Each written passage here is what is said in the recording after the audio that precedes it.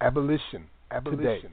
When I would be on Rachel's show as a correspondent at curfew time in Baltimore, when I was covering the Freddie Gray uprisings, and these were mass marches that were in regard to police taking Freddie Gray's body and treating it like a rag doll and flinging him into the back of a police van and then riding around with him unshackled in that van until the rag doll broke and he died. And he died alone in the back of a car being brutalized for no reason other than making eye contact with police as he rode his bike. And the uprisings that took place after Freddie Gray brought in a level of policing that I've never witnessed ever in life.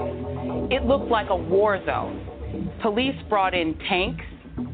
They brought in body armor. They were wearing full body armor rubber suits where they almost looked robotic, full gear, enormous, powerful weaponry, and they were phalanxed out all across Baltimore, Penn and North. They were standing menacingly waiting to brutalize anyone who even looked at them funny. The level of force, the level of just almost indiscriminate rudeness, cruelty, hardness of those police officers. And at curfew time, which would be 9 o'clock, and then almost every night during that uprising, at some point I would go on with you, Rachel, and describe to you what I was seeing, and it was terrifying. And what terrified me in those moments in Baltimore were not the marchers. I was never afraid among the marchers. The marchers just wanted justice. They just didn't think it was okay to just kill a guy because he looked at the police funny. I wasn't afraid of them. I was afraid of the cops because they were menacing. They knew those marchers were coming every night. They knew there was going to be a curfew every night. The great Elijah Cummings would walk people home and get them to go home because he didn't want them out after curfew. But there would always be some guys who would stay out after the curfew, who would refuse to go home, who would claim the right to be in their streets. And I was never afraid of them. I was afraid of the cops. The reason, as Claire talked about, that these people were so unafraid of the cops, who were sparsely distributed through our capital, which hasn't been breached since 1812, when it was burned. The reason they could easily and casually, with their cameras on, film themselves throwing things through the walls of our capital, our property, going inside the Capitol, sitting in Speaker Pelosi's office, casually take pictures of themselves, have that played on Fox News, they know that they are not in jeopardy. Because the cops are taking selfies with them, walking them down the steps to make sure they're not hurt, taking care with their bodies, not like they treated Freddie Gray's body. White Americans aren't afraid of the cops. White Americans are never afraid of the cops, even when they're committing insurrection, even when they're engaged in attempting to occupy our capital to steal the votes of people who look like me. Because in their minds, they own this country, they own that capital, they own the cops work for them, and people like me have no damn right to try to elect a president. Because we don't get to pick the president. They get to pick the president. They own the president. They own the White House. They own this country. And so when you think you own it, you own the place, you ain't afraid of the police because the police are you. And the police reflect back to them. We're with you. You're good. We're not going to hurt you because you're not them. Guarantee you if that was a Black Lives Matter protest in D.C., there would already be people shackled, arrested, or dead. I've been low, I've been high, I've been sold all my life. I've got nothing left to pay.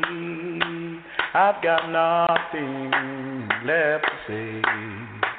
I'm a black man in a white world. I'm a black man in a white world. I'm a black man in a white world. I'm a black man in a white. I'm in love, but I'm still sad.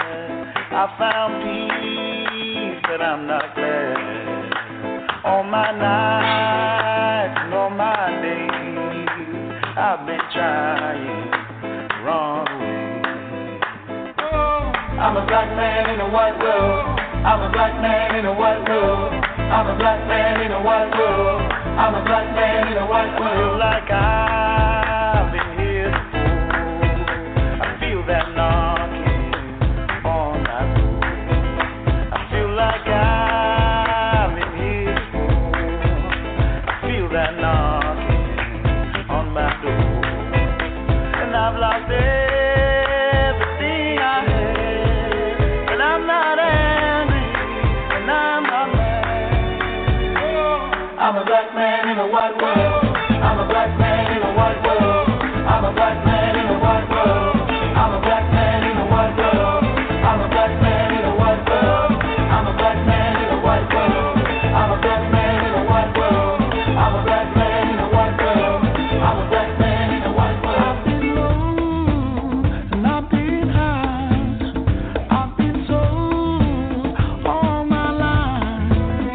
I got nothing new to play, and I got nothing left to say.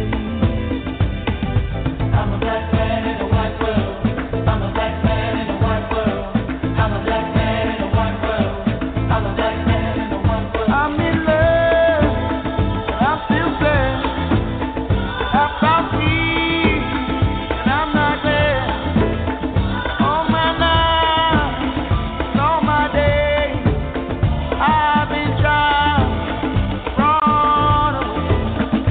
I don't mind who I am. I'm a black man in a white world. I don't mind who you are. I'm a black man in a white world. I'm not old. I'm a black man in a white world. I'm a black man in a white world. I'm a black man in a white world. I'm a black man in a white world. I'm a black man in a white world. An internal probe by the Wilmington Police Department reveals hate-filled conversations with 3 veteran officers. Officer Kevin Piner is heard telling Corporal Jesse Moore that the protest would soon lead to a civil war and that he is ready. He goes on to tell Moore that he was going to buy a new assault rifle and soon we are just going to go out and start slaughtering them expletive N-words. Piner says a civil war is needed to wipe them off the expletive map. That'll put them back about 4 or 5 generations.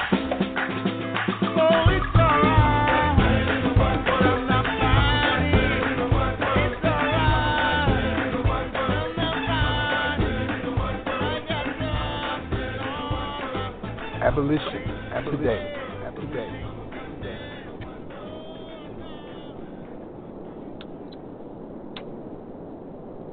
You just heard a Max mix titled A White World. Hold on for a second. Let me make sure I got my mic open. Yes, I do. All right. You just heard a Max mix titled A White World with opening commentary by Joy Reid, followed by Michael Kiwanaku's Black Man in a White World, and a soundbite from the genocidal Wilmington, North Carolina police in 2020.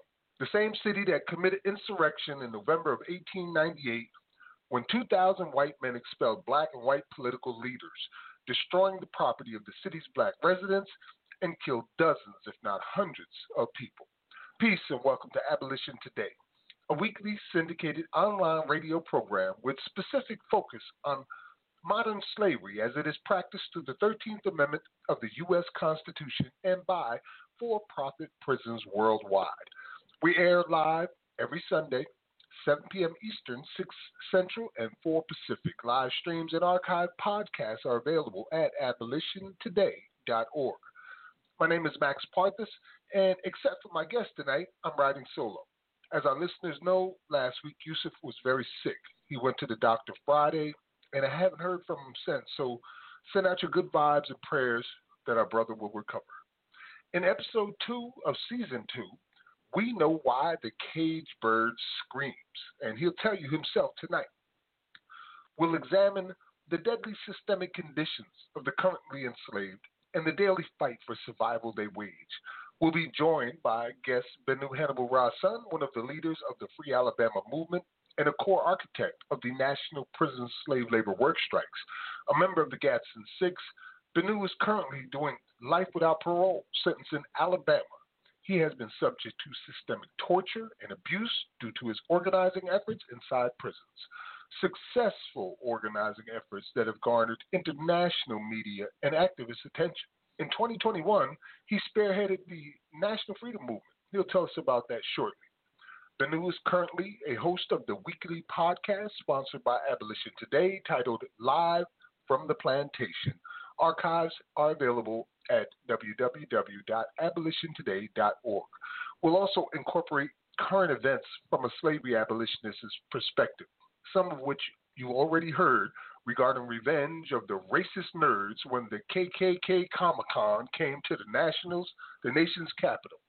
And of course, we've got music, spoken word, and the voices of our ancestors reclaimed with our Bridging the Gap segment. Stay with us. At the close of tonight's program, we have a gift. The late, great Chadwick Boseman reads from the narrative of the life of Frederick Douglass. All right, man, so here we are, Abolition Today, and I got to tell you, these past couple of days have been a little bit mind-blowing here. Literally, an insurrection was attempted at the Capitol. And I know my brother Bennu wants to get in on the conversation with that, too, so I'm going to just go ahead and bring him right in. Bennu, welcome back to Abolition Today. Hey, Max, thanks a lot for having me. It's always an honor and a privilege to be on here. Tonight I'm able to share the platform with you. Good vibes and best wishes to Brother Yusef. As you said, he's in the hospital right now. We all know that, everyone is subject to something in these times with this pandemic and the way that's applied. So we hope for the best. I'm not going to try to speculate or nothing like that on what the situation may be, but everyone is aware that these are some perilous times for us all. I was listening to the opening, heard the lady speaking, and she just put me in. Two things came to mind: the miseducation of the Negro and the Willie Lynch speech. And she was talking about how when white people look at each other, they have an understanding of how they feel about this. Like she was describing how they felt about their relationship to this country and how they owned it and how they were all together. And so I thought about the Willie Lynch speech and the miseducation of the Negro because, as African people, descendants of Africans, we know who we are. We also have a shared understanding when we look at each other. But the problem is, as Carter Wilson said, in the double-minded conscience, a lot of us are looking at each other through the eyes and perspective of other people. And those other people don't have us looking at each other the way that they look at each other amongst themselves. And so I thought about that, and I thought about how they sprinkled that in with the Willie Lynch speech, the different things that they use to turn us against each other and stuff. And so this stuff going on at the Capitol, like you said, I mean, I don't have as much access to information as you do and some of the other listeners do. But every day I'm seeing more and more of the images. And it started out, it looked like a frat party. And so when they were showing the videos and the officer telling the people, come in this way, and I'm like, I'm still letting them in. So I didn't grasp the magnitude of it. And then the next day, I look up and I see people climbing across the wall, and I'm thinking that this is the border wall. And then I find out that this went on in the Capitol. And then we saw the officers open the doors and allow them into the building, and they're in there doing all this stuff. And so for me, it was mind-blowing. It was mind-boggling. As I learned later that they were just starting to say it was an insurrection and stuff, that this actually went on like this, and then I'm just thinking the contrast of what we're going through as a people in this country, what our experiences are with the police, how we would have been treated, the sister who was murdered up there by the same Capitol Police for simply getting lost and making a U-turn to go to the White House. So it was just, it's a mix, it's a wide range of emotions. And the thing about it, like I said, is that when I'm looking at what I saw initially and what I have seen up to today, and just to think about how it continues to grow and how the story continues to get larger and how we're starting to learn about how certain of them beat the police and seeing the video of the woman being shot by police. I mean, you have to understand that as much as we talk about 2020, 2021, I believe, from a political perspective, that you know, that there's no limit to what we may or may not see in 2021 from the political side. So I just wanted to share those things, Matt. So I'm going to turn it back over to you because, like I said, that conversation, of course, we're going to talk about it a little further in the show, but those are just my initial thoughts on that in the opening clip that you had. I appreciate that, brother. You are very insightful, as always. One of the things that did stand out for me, and she was right and correct in just about everything that she was saying, had that been black people, there would not only have been a massacre at D.C., but also they would have started rounding us up literally with something like a paper bag fucking test to see just how dark we are. That's the type of environment we would have had to endure, just like they did with the Japanese internment during World War II. But one thing she said stood out for me and reminded me who was talking, Joy Reid. And she said, "Our house is burning." And I had to think of Malcolm and the House in the Field Negro speech, where he was saying, you know, the master, like, our house is on fire. Is we sick, master? You know, so that part kind of stood out for me. But like you, I had two perspectives. First, we knew this was coming. I told people about it last week on this program, that they were on their way there and what they were about. Everybody knew it. There was no secret. They were doing it out in the open, and they were grossly underestimated. Not only were the right-wing racist white supremacists grossly underestimated, but so was their similar ideology president, who orchestrated all of this. And he did it through, this is how these guys play, man. He did it through a group, a women's group called Women for America First. They were the ones that got the permit, said it was 5,000 people showing up, then changed it to 30,000 people showing up. And the visuals I saw today that had been captured, I saw a policeman beaten to death by a wild mob, like literally a policeman beaten to death with flags and pipes. And at one point he was hit with a fire extinguisher, which they believe may be the cause of his death. But they was ready for blood, and they beat a cop to death. I saw a cop shoot the woman in the neck who was trying to get in. I saw other cops be overwhelmed and beaten on, and I saw this huge crowd shoving against what little bit of riot squad they had there. This one cop was caught between the door and the rioters, the insurrectionists, and the police behind him, and he was screaming in pain because they had tore off his mask and was gouging at his face. These are who went to the White House. This is the president's supporters, and make no mistake about it. Yeah, it was about 30,000 people, but if it had been 1 million, Trump wouldn't be stepping down today because they were doing exactly what he told them to do, over and over and over again. And then you have to think about this also. These are the people that's deciding your fate, Banu. They decide the fate of millions of us all the time. They think they have the moral authority to decide who lives and who dies, who goes to prison, who don't go to prison, who gets ticket, who don't get ticket, who gets to do this, who don't get to do that. They think they own everything, like Joy said. I'm going to pass it to you with that. Well, another thing, I think it was in Missouri. I can't remember the exact location, but there was like 7 or 8 people. They were charged under the gang enhancement laws for spray painting the steps to the prosecutor's office. And these people are facing a life sentence. They were part of the protest, I think, from the George Floyd protest or something. But that's all they did was spray paint it in red, and they were charged with gang. I haven't saw them use a gang law in any of these people who are being charged right now. And that's just one of the things that stood out to me. Another thing that stood out to me was the fact that we learned that this infrastructure of white supremacy and this ideology is interconnected throughout every sector of the government. I mean, literally the Capitol Police were part of this. And so I think that people have to look at it. There's so many things to look at. And it's very important for us as African people to study all of this and get the lessons out of it. This is not something that we can afford to allow to simply scroll down our Facebook feeds or Twitter feeds or whatnot.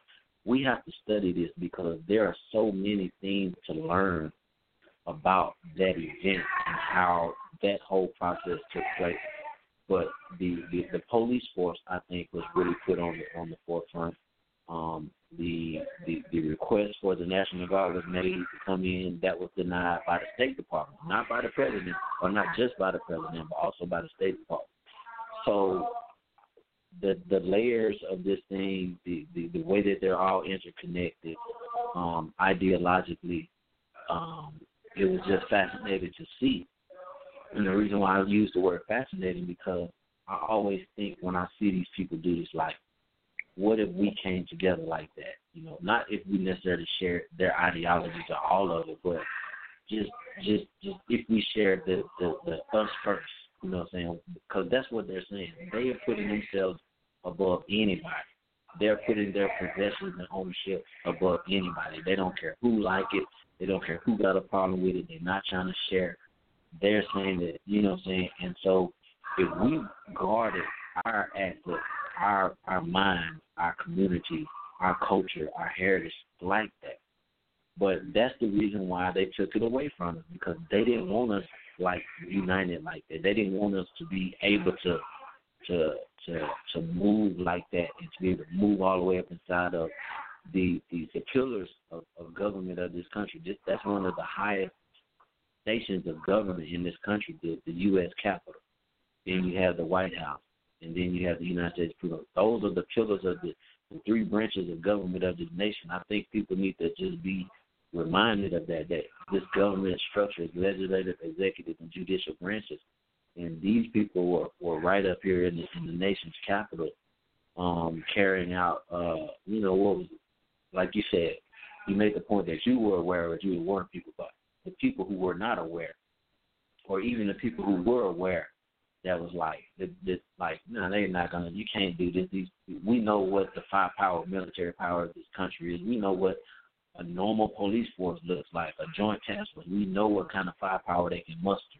And then you call them National Guard. So even people who knew that they were thinking like this and talking like this, no one, I think, not a lot of people could conceive that it will go to the extreme descriptions that you just gave and what we've seen on the news and stuff. I don't think that people could fathom that prior to. But now having seen these things, I think we need to ask ourselves, what else are they capable of? You know what I'm saying? Because to see it on that level, it lets us know that the military carries this ideology. We know that we already know that the police force carries this kinship, this ideology. We know that it exists in all these other areas, but to see it manifest itself at that level, openly and publicly, I think that's the reason why I say it's so important that we study this and have conversations about this, because there are a lot of lessons to be learned about this and how these people are masking who they really are, and how the rhetoric, the propaganda, and the politically correct speech that they're using has deceived so many. And don't think that it was just one side. I mean, every Capitol Police is not a Republican, and every patriot is not a Republican. And so the people calling for charges are, all of them are involved. These are their people. They all look at each other like that. What they fighting over is who's gonna control the pot. They ain't fighting over who's in control. They all agree that they are in control. They're just trying to figure out which side of it is gonna control the pot. So yeah, Max, I'm very fixated on this. I'm paying very close attention. I'm looking, I'm watching, I'm studying, and I hope that our listeners, I'm not sure you're going to open up for speakers, but I hope that this conversation, people are reminded that this conversation has to continue on, because there's a lot that we have to learn from this. I want to share some history and a comment, and then I want to get into some information about you, bro, and what you've been doing. And, as we speak, I am at the Paul Cuffe Abolitionist Center. I'm a slavery abolitionist like yourself. I'm here in Sumter, South Carolina, where exactly 160 years ago, the first shots were fired in the Civil War. And here we are today, where I feel like we are repeating history all over again. It's the same type of event that occurred in 1898 in Wilmington, North Carolina, as I mentioned earlier, where they took over and elected government because they refused to share equal rights with black people. They massacred dozens, if not hundreds of people, and installed a brand new white supremacist government, entire list of rights to white people only. And this happened in 1898, and it took 90 freaking years for North Carolina to put it into its history books. So that's the type of environment that we're dealing with. I do believe that history is a synonym. It's the same shit smelled differently. And that's where we at. If you want to know what's going to happen next, if you're worried about what's going to happen next, all you got to do is read a history book, because this beast tends to repeat its actions. All right, so just to let my people know who I'm talking to, in addition to all of those accolades and efforts that I had mentioned earlier, host of Live from the Plantation, this brother has been the reason behind, and not him alone, of course, also Brother Kinetic and many others have been involved in it, but he's been the reason that the Department of Justice came to investigate the Alabama prisons. He's the reason that Al Jazeera put out a documentary about what was happening in the U.S. prison. Him and those who he had been working with are the ones that brought so much light to the human rights violations happening in U.S. prisons in the Deep South, just like it was 1860 all over again. And now, as we speak, there's a lawsuit by the Department of Justice against the state of Alabama after they had determined, I think it was in 2014 or 15, that the state of Alabama's prison systems are violating inmates' 8th and 14th Amendment rights habitually. It is systemic. And the conditions that they have to exist in are conditions that you would not allow a dog to exist in, let alone a human being. As we speak right now, this brother, and I'm not going to say his real name because we want this show to go on without somebody coming and snatching him up wherever he's at. This brother is talking to us from solitary freaking confinement, where he has been for 5 years because of his efforts at organizing prison strikes, labor strikes, boycotts, organizing the people inside and outside. What we're talking to, ladies and gentlemen, is a literal modern-day superhero. There you go, Benu. Tell us a little bit more about you, man. And I know you're humble, but I ain't for you. Well, Mac, you know I can never be all of those, man. But like you said, I'm just doing my part. We are spiritual beings having these experiences here on earth. So my spirit is the spirit of the ancestors, those who were lovers of our people, lovers of life, and who understood that even though our conditions were bad, we have the power to overcome. We have to fight. We have to stand up. And I'm not a anything. I'm just doing. I'm doing what's required. I'm doing what any other human being would do. In this situation. Like you said, I disagree with you, brother. I got to disagree with you. You are not doing what any other human being would do. Yes, you're doing what any human being should be expected to do. But today, we have a world full of cowards. I'm just saying. And you ain't one of them. So continue. I didn't mean to interrupt. I'm just saying that if everybody was doing what they're supposed to do, we wouldn't have this problem. Right. Well, I'll say this. I'm doing what I was put here to do. I'll say it like that. I understand what you're saying. You're right. I'm doing what I was put here to do. So that's what I'm doing. I'm living out of that part of who we are, that these responsibilities fell to. And my organizing has been going on since, I would just say, the human rights aspect of what I'm doing right now, outside of being a jailhouse lawyer. What I'm doing right now as far as the broadening of the perspective has been going on since around 2013. And so I founded an organization here in Alabama called the Free Alabama Movement, and we throwed our ring into the hat in the struggle. Starting out, we were so uninformed. Even though we knew what we knew, we were still just light years away from knowing what was really going on. I think we have a better understanding now of how these things are working. But people on the inside, and the people who love us and the people who support us, We all detest this system. We despise this system. We know how painful it is. We know how cruel it is. We know how brutal and barbaric it is. But what we don't know, or what we hadn't known, or what some of us now know, and what we're doing to educate others, is that there are things that we can do on the inside to change this system.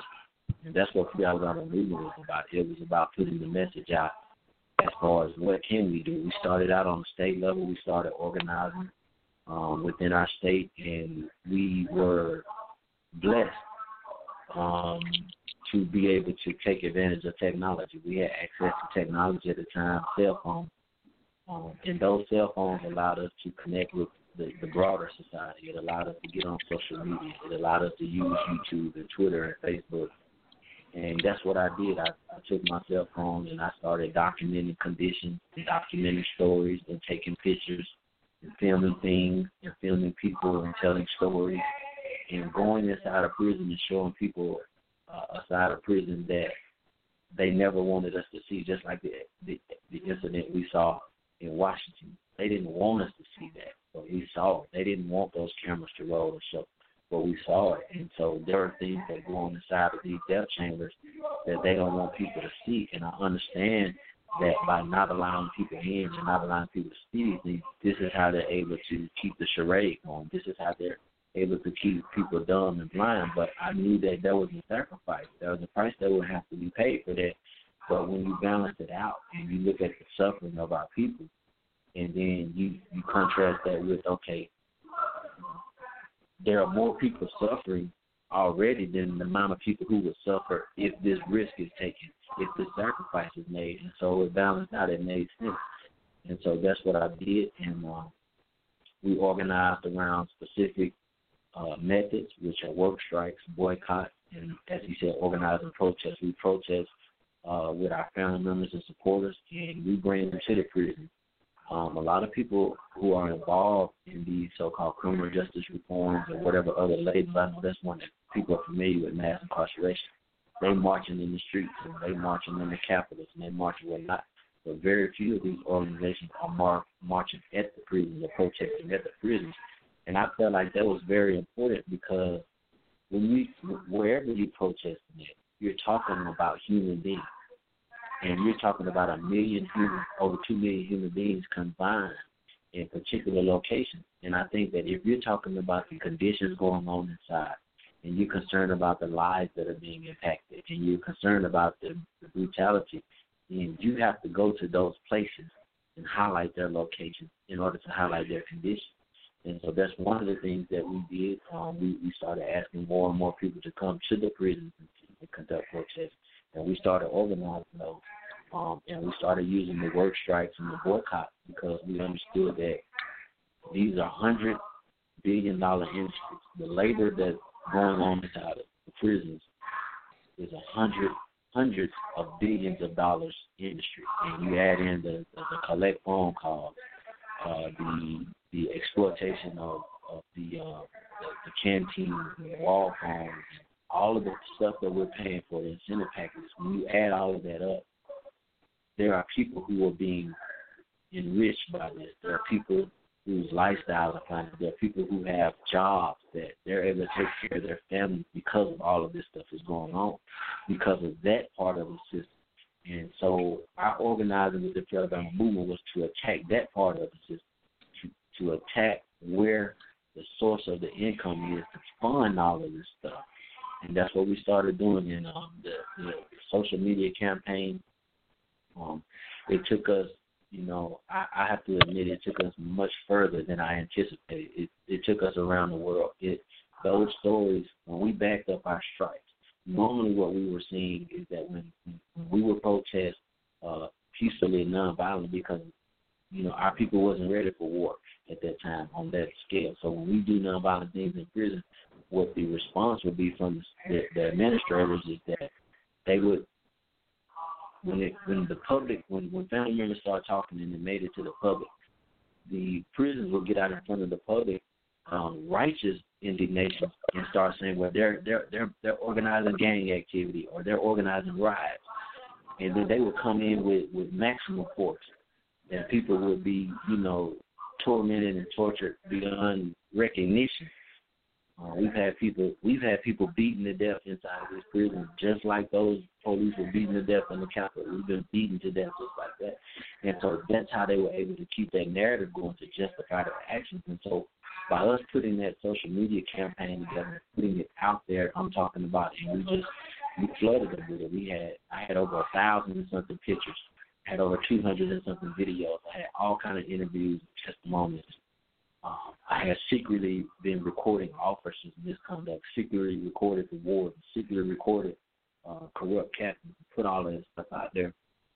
So when we went on strike, before they found out that I had compiled all of this information, they were preparing. They had the riot team on the phone, and they were getting ready to come in, and they were getting ready to force us to go back to labor. And then all of a sudden, the social media campaign picked up, and it jumped out into the news, and the rest is history.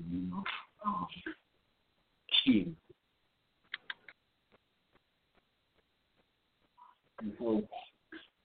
From that initial round of organizing, our message got out, our story got out, the conditions of the prison got out, and we haven't left the scene since. The Alabama prison system has not been out of the news since that day, January 1st, 2014, when we kicked off our work strike and boycott in the state of Alabama, and it has only grown.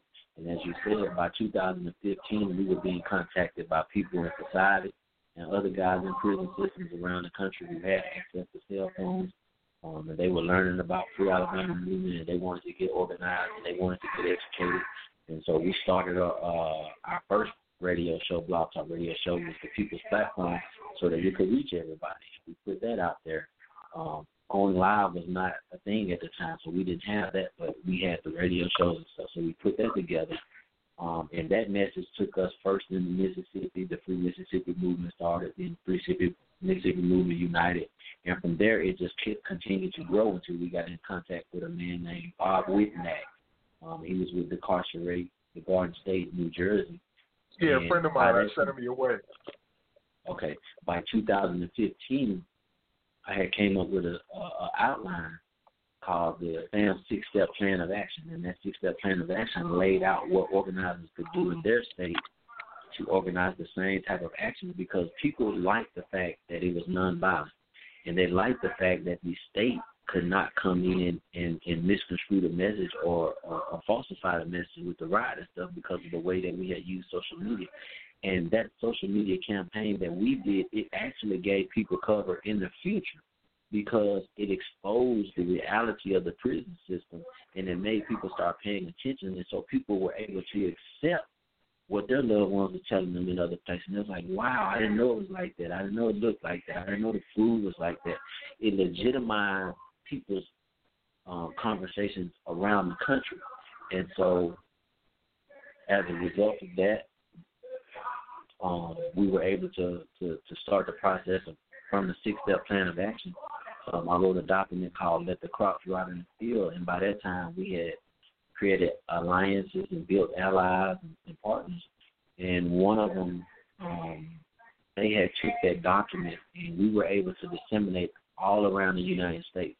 Thanks to them, thanks to San Francisco Bay, we were able to penetrate the prison system under the radar, so to speak, around the world. And once the message got in, they just needed to get contacted to the message.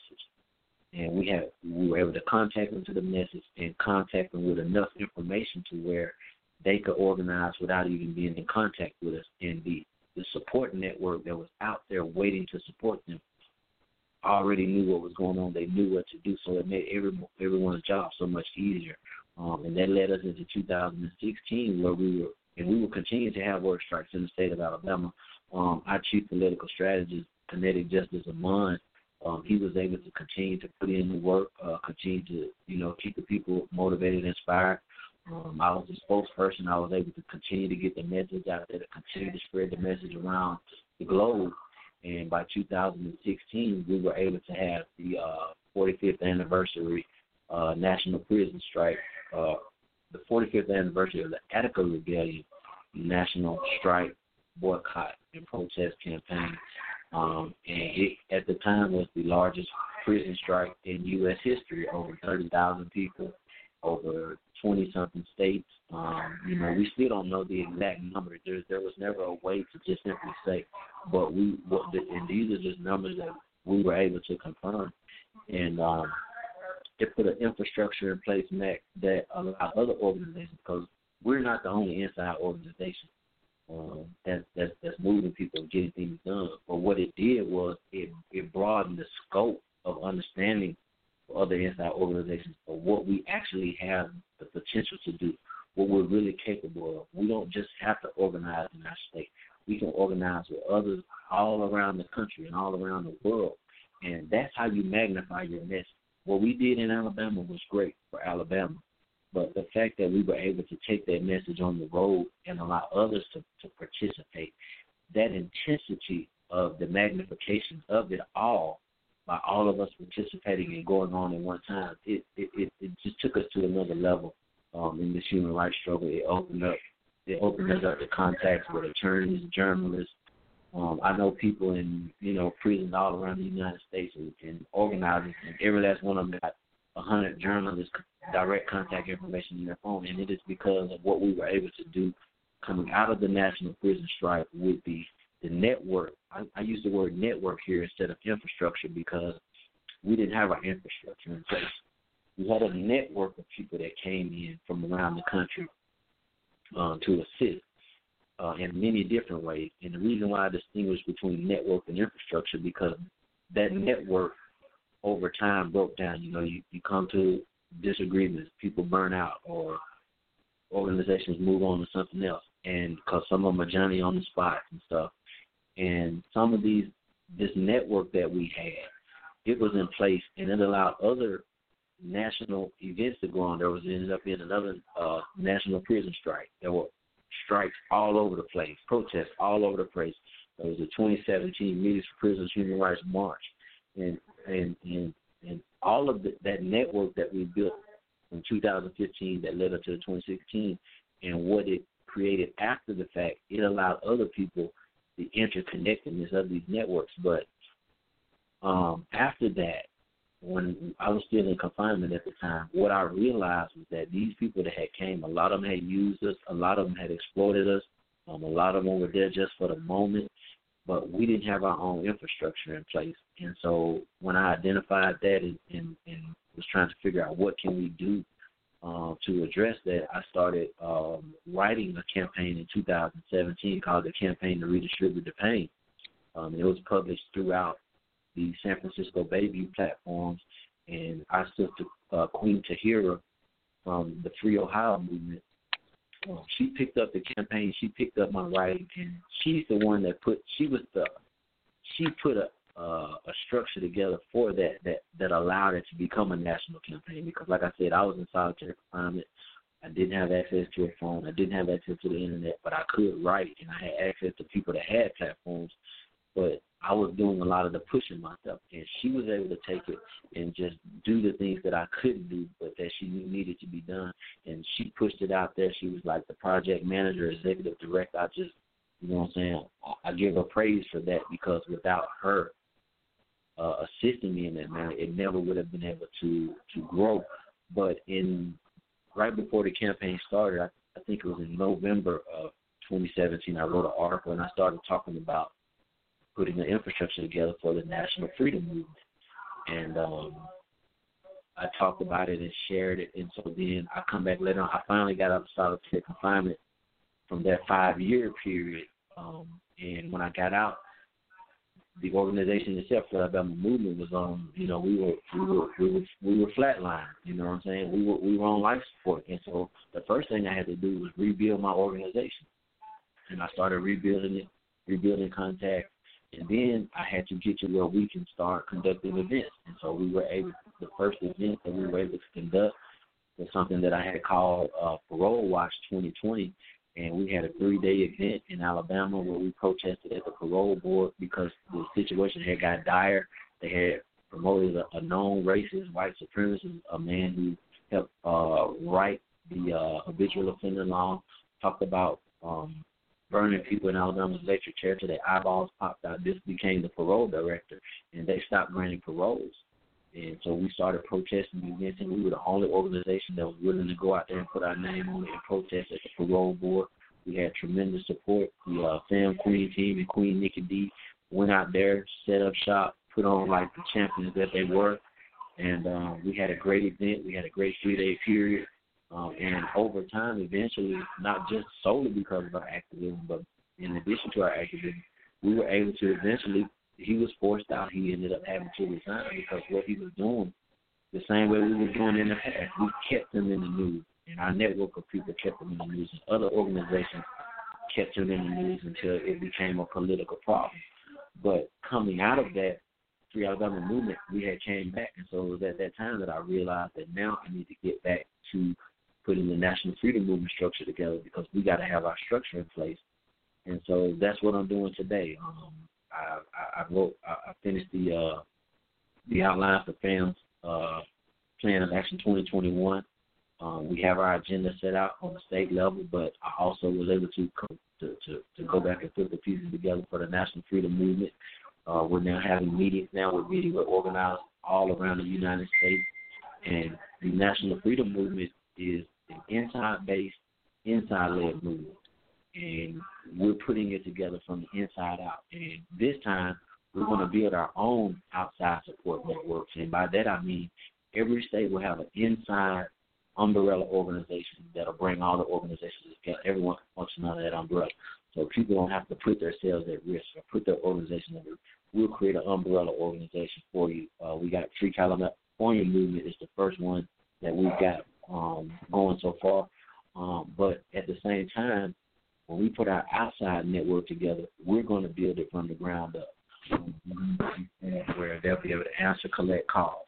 When activists, organizers have issues, we want to have one statewide phone number that people know this is the number to call. We want to have a station set up in every state like that. We want to have one office space in every state. And until we get to that point, we may just have one office space, but that one office space will continue to try to get organized to put the infrastructure together that'll be coming from the inside, because there are a lot of outside organizations that are part of this struggle, but we're just a part of their organization. They have other things to do. They have other agendas. They have other platforms. They have a whole lot of other things, and we're just a part of it. But what we want something put up where the outside organization is 100% exclusively dedicated and committed to the inside agenda. And the only way that's going to happen is if we build it ourselves. And so that's what the National Freedom Movement is all about, and that's what I'm putting together now. We still have actions on the state side in the state of Alabama, and we're still building and grinding in state. But these issues that we share, we all share them in common. And even though each state has their own different issues, there are certain issues that we all share. And in addition to that, there are certain structural components that all look the same. Hey, Benu. So what I'm asking, yes, sir. That's actually one of the things that I did want to get into, certain structural components about it, because I want to dig a little deeper into Benu. And I'm glad you just explained the movement that you put together, because there's a brother by the name of Moab who came out to Alabama with us when we went over there for you guys to do the rally, and he wants to be involved. So he's on the outside looking to help. He's probably going to call in tonight. If you're a caller and you're listening and you have a comment or a question, remember to press 1 on your keypad so that I know you want to make a comment or a question. We go way back, Benu. Like you said, Bob, I sent him your way back in the day. And even with the abolitionist movement, we've always been in support of each other. While the work strikes was going on, we went to D.C. and marched, and then we organized, I think it was 17 states to do a national march along with you. And we've had some pretty deep conversations. One of the questions I want to ask you is, when did you become aware of the 13th Amendment, started viewing it as slavery, and how is that inclusive in your efforts today? Okay. I was a jailhouse lawyer like most people, coming through the law library. And our teacher, he is the best. He's the best that there ever has been. He's the best we've ever saw. He's the best a lot of people saw. His name is Honorable James McConaughey Jr. And he had been to law school. I think he said he went to real estate law. And when he came into the system, he set up a curriculum for us and taught us the law. And we had to remember verbatim about 10 of the Bill of Rights, or what most people call the Constitutional Amendment. And we had to remember the First Amendment: Congress shall make no law respecting the establishment of religion, freedom, free exercise thereof, for business, freedom of speech, or the press, or the right of people, peace to assembly, petition to for redress of grievance, all the way down to the 14th Amendment. And we had to know all of those verbatim. And the 13th Amendment was on there. And so we studied it, and I was familiar with it. And he would be telling us, the 13th Amendment, slavery stuff. But you don't just get that overnight. When someone tells you that, you don't get it overnight, because when we think about history as a result of what we've been taught about history, we think about something that happened in the past. And it's always spoken of in the past tense.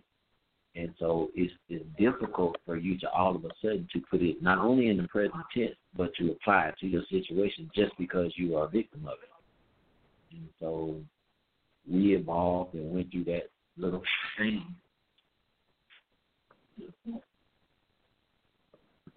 To the point where, it's starting to grow on you. And you start reading books out of the prison legal news, and you start seeing how these things work. So leading up to the 2014 strikes, I wrote a book, and they call it the Manifesto for Free Alabama Movement. I'm working on getting it edited now, because it's not in the best of form, but the information in it is the best that we had at the time. But I included the 13th Amendment. But even then, I still did not, it wasn't there, because I know where I was then and I know where I am now.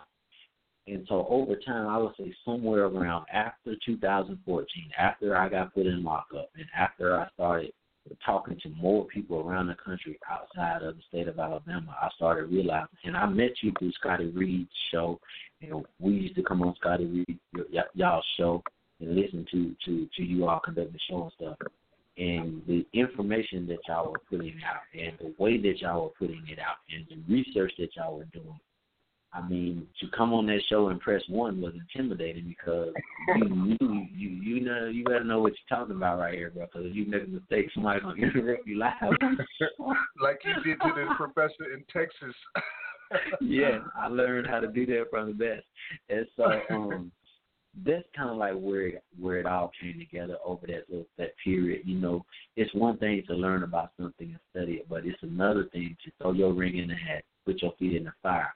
The information starts just coming to you from the universe in supernatural speed. You start learning. You learn a lot faster when your feet are to the fire. And so with our feet being to the fire and being in that thing and putting us in contact with people, it just brought information to us. And so I would say around 2015 is when it finally, maybe 2014, early 2015, I knew then that I was a slave. But even today, I still struggle, because I think a couple of weeks ago, I used the word mass incarceration. We were on a Zoom call, and what happened? Max jumped in and said, "Hey, what is this mass incarceration thing?" So it's still a process, but I know what's going on now. I'm fully aware. My language, every now and then I may make a slip up, but I'm not slipping on understanding. I know what's going on. So I would just say, that'll be the time, Max. No doubt, man. And shout out to Scotty Reed. We are streaming live right now on Black Talk Radio Network as well. So as we said, we're a syndicated program, and it's kind of like going back home with that. So Scotty's probably listening. He is listening in right now. So shout out to Scotty Reed. We've been doing this for like a decade on the radio now. And I'm looking forward to next week's program when Brother Yohanan Elia is my special guest throughout the evening. And like you and I have it now, he and I will be talking. And for those who don't know who he is, we go all the way back to the early days of New Abolitionist Radio.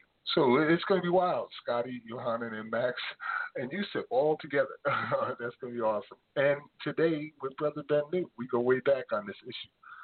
Ben, I want to open up the phone lines. If anybody has a question or comment, please press 1 on your keypad so that I know you do. And then we'll get a comment or two in, and then we'll go into our music break. After the music break, we're going to talk a little bit more, and then I want to play a clip of you, Benu, discussing this issue with a Texas professor. and I want to hear your story after that. All right, so we got one hand up here, so let's go to 2397. You are here with us at Abolition Today. State your name, question, or comment. Yes, this is Moaz. Can you brothers hear me? Yes, sir. What's happening, yes, brother? Sir. Yes, Welcome sir. to Abolition Today. Hey, Max, how you doing? Appreciate you brothers. Kind of firstly putting in the work. This is like highly admirable. I really look up to you brothers, and I can't even imagine what Benu and the brothers who are locked down are going through. But I really admire the abolitionists who are bringing about trying to end this legal slavery that people think ended in 1865. I'm educating myself on it. It's interesting because when I saw the 13th documentary, it kind of brought to light what a lot of people kind of glossed over about this little loophole clause or whatever. But I never really, until I heard from Otis, kind of put me on to Max and the work that the abolitionists are doing. I never knew that there was actually different brothers out there who are actually trying to or actively trying to end the slavery. It's one thing to bring everybody to light about it, you know what I mean? But it's a whole other thing to actively try to correct what was falsely thought to be ended, you know what I mean? And so anyway, to say all that, Benu, I just want to know, I'm in Montgomery, Alabama. I wanted to know, as a person who's on the outside, what can people do to kind of get involved, on some level, or assist? Okay, were you directing that to me or to Max? That's to you, Benu. Okay. Yeah, that was to you. Okay, well, as I explained, as far as the what we have on the plate right now, getting our infrastructure built is the most important thing for us because we have to be independent. Like I said, when we put that network together in 2016, when those people left and took all their resources with them, like we didn't have accounts set up to collect our own money. They were doing that for us. When they took that stuff, they took our money with us. We didn't have people that had computers. They brought all that stuff with us. So when they left, we didn't have the capabilities that the computer gave us as far as creating files, creating documents, preserving records. So we were handicapped because we were not independent. And so that's what the agenda is right now. We have to build an independent infrastructure. And so for people that are out there want to know what they can do we need you all to reach out to us at this email, the number one National Freedom Movement at gmail.com. We have conference calls every Saturday at 6 o'clock p.m. Central Standard Time. And we want to get your email and get you added to that list and get you involved in helping us. Now, having said that. Can you repeat that one more time? I'm going to write it down. Yes, sir. The number one and then National Freedom Movement at gmail.com. Okay. And what I want people to understand is that this is when you're an outside supporter, when you come to join the National Freedom Movement, this is your number one responsibility on the job. The number one responsibility on the job is to help us reach guys on the inside of the prison system in your state, whether that's a state prison, a federal prison, a county jail, a detention facility, a city jail, whatever it is. We want the guys on the inside. There are 2.5 million of us, men and women and children. We want those people first and foremost. And so if you come in, that's what we need you to do. And everything that we're asking you to do is going to be related to that responsibility. And we want you to set a base up on the outside in your state and help us recruit volunteers from the colleges, from the high school ranks, from the communities that Michelle Alexander described in her book as the $1 Million Block. We want you to go into the impacted area because these are the people who have the human vested interest in this thing. The other communities, they have the financial interest. our communities have a healing issue because there's a human body that came out of that community and was whipped away and put into a facility. And that's what we're trying to connect. We want to bring all of that together. And so that's the thing. That's what we need to help the most. And whatever resource or access that you have that you can offer relative to that, if you can donate, if you can get a phone line set up where you can write letters and tell the guys, hey, call this number. We need to know who the organizers are in your state. We have a vetting process. If those guys are organizers, we want to contact them. The outside organization in the state can get the letter. They can forward the letter or scan the letter, and guys on the inside can start reading and doing some vetting and figure out who's going to fit inside of what we're doing with the National Freedom Movement, and then help them get a status. Maybe they want to get a 501(c)(3). Maybe they want to get a state corporation. Maybe they don't want that. Whatever they want to do, that's what we need you to do. Whatever they tell you, when we identify an organizer that we want to work with, whatever they tell you that they want to do is what we need for you to do to make sure that that happens for them. Because no one can tell me about what it's like to be inside of a hole, the food, the living conditions, or what the best method to address it, but me and the people who have been in here and been through this with me. So outside support has to become, we have to reimagine or create a new vision of what outside support looks like. And that's what the role of the National Freedom Movement is, and that's what we're doing. And for those who want to come in, if you have a printer, we can help the brother print the letters off. If you have a stamp machine, you can help them put the stamps off. If you have graphic designs, so you can help us get newsletters or information on the inside, or for people to stand out and do pamphlets in the community, reaching out, passing out information. These are the things that we're going to be asking you to do. We know people have other ideas. We know people are already doing other things, and that's fine. But we have ideas too, and we feel like our ideas have been the ideas that have moved the needle over the last several years.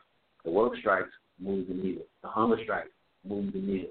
The protests that our family members were conducting at the prisons moved the needle. So we feel like that our ideas have been more impactful than the other stuff that they're doing combined. We please a lot of people. So we're trying to make sure that we stay on course and that we stay connected to the struggle.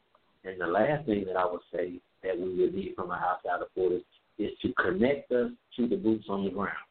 You know, the organizers in Baltimore, the organizers in St. Louis, the organizers in Minnesota, the organizers in wherever that fit the description of what we're trying to do and that are fighting for our people.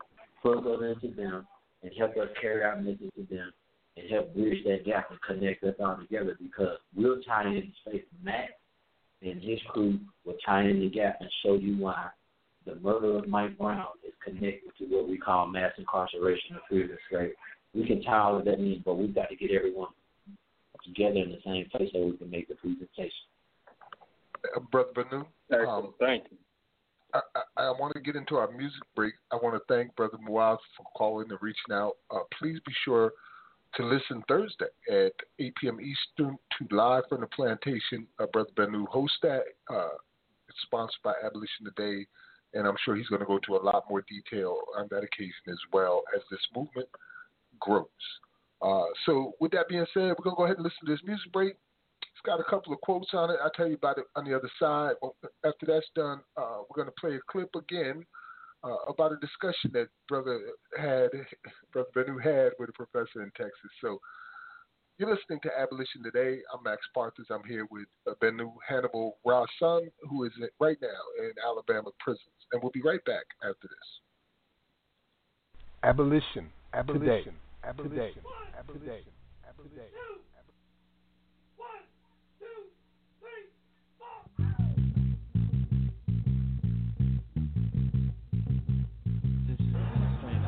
This is treason. This is treason. This is insurrection. This is rebellion. Period. People moving out, people moving in. Why? Because of the color of the skin. Run, but you sure can't hide. An eye for an eye, a tooth for a tooth. Vote for me, and I'll set you free. Rap on, brother, rap on. Well, the only person talking about love, and brother is the preacher. And it seems nobody's interested in learning but the teacher. Segregation, determination, demonstration, integration, aggravation, humiliation, obligation to our nation. Oh, yeah. That's what the world is today. The dollar bills are at an all-time high. Young folks walking around with their heads in the sky. Cities are flames in the summertime. And the beat goes on. Well. Now listen.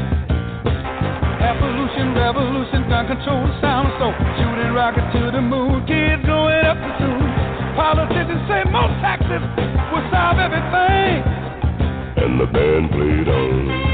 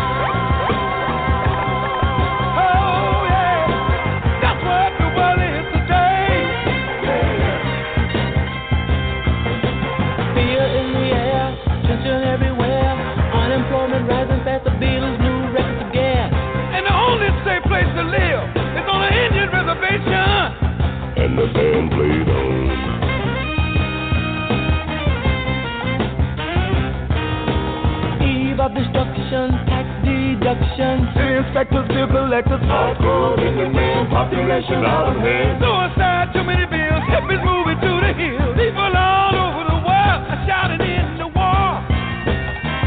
And the band played on. I'm calling on all of my conservative friends, my Republican friends, to say, what would I do if Black Lives Matter dropped 30,000 black people on the nation's capital and laid siege to the seat of power in the middle of a joint session of Congress and broke in. Say, booga, booga, can't you hear me talking to you? It's a ball of confusion.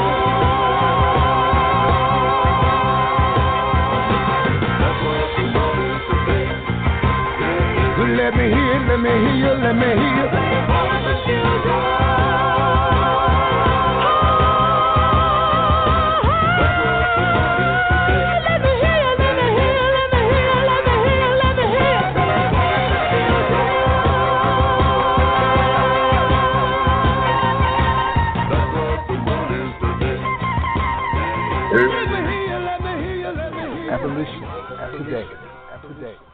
Yo, we had to go with the classic, man. Temptations, Ball of Confusions, with quotes from Van Jones. Of course, we had to go there. One of our things we pride ourselves on here is bridging the gap between then and now. And we have been talking about this forever. Ball of Confusions fits perfectly right now. I see we got another caller, too, so I'm going to go ahead and bring him in, Benu, him or her.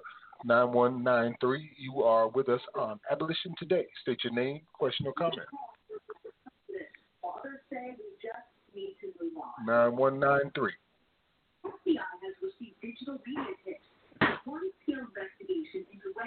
All right. One more time, 9193. You are live on the air. You may be muted. Okay. We'll come back to you later. Brother Benu, any comments? I heard something in that snippet, and I know you said you was gonna play something. You were gonna comment on it. Yes. He said, just think if Black Lives Matter had came to Congress in the midst of a session. That's another thing. That's another important fact that I missed that first when I first started. They were in there to count the electoral votes to confirm the election of President Joe Biden as president-elect. Now think about that. They came up there to storm it to stop the count, to stop them from doing their constitutional duty of declaring the next president of the United States. So when people say the word coup, when they were saying it at first, I was like, well, how is it a coup? And then I found out, well, damn, they was trying, okay, so that's how it was a coup.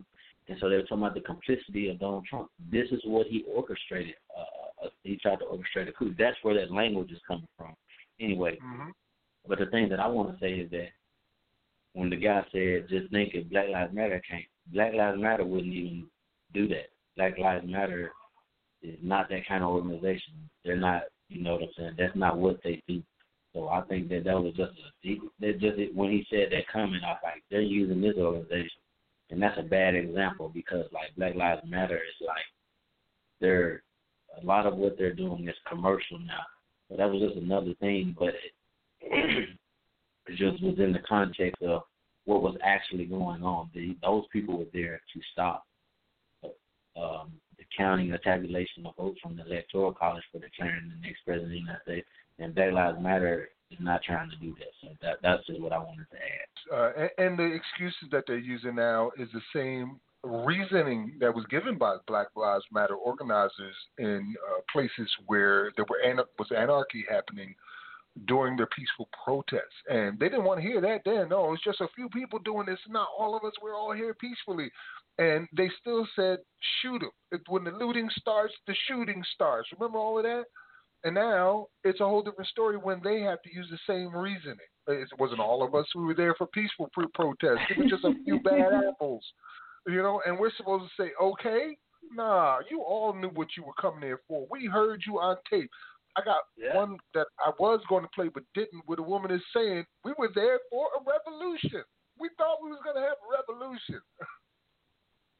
And then, Max, the looting, look at the looting. These folks were coming out there with the podium. They just stole Nancy Pelosi's mail. They were taking shit off the walls. I mean, and you haven't even heard the word looting associated with this stuff. They looted the damn state, the United States Capitol. I mean, like, Congress, I'm sorry. They looted the U.S. Congressional building. And the word looting was not used once, and these people took souvenirs all around. You know, it's amazing. And you got the two people that are courtesans for politics, Van Jones and Joy Reid, on the program tonight, you know, dropping the troop bombs. You know, like if this had been us, it would be a whole different story. We know what the images look like.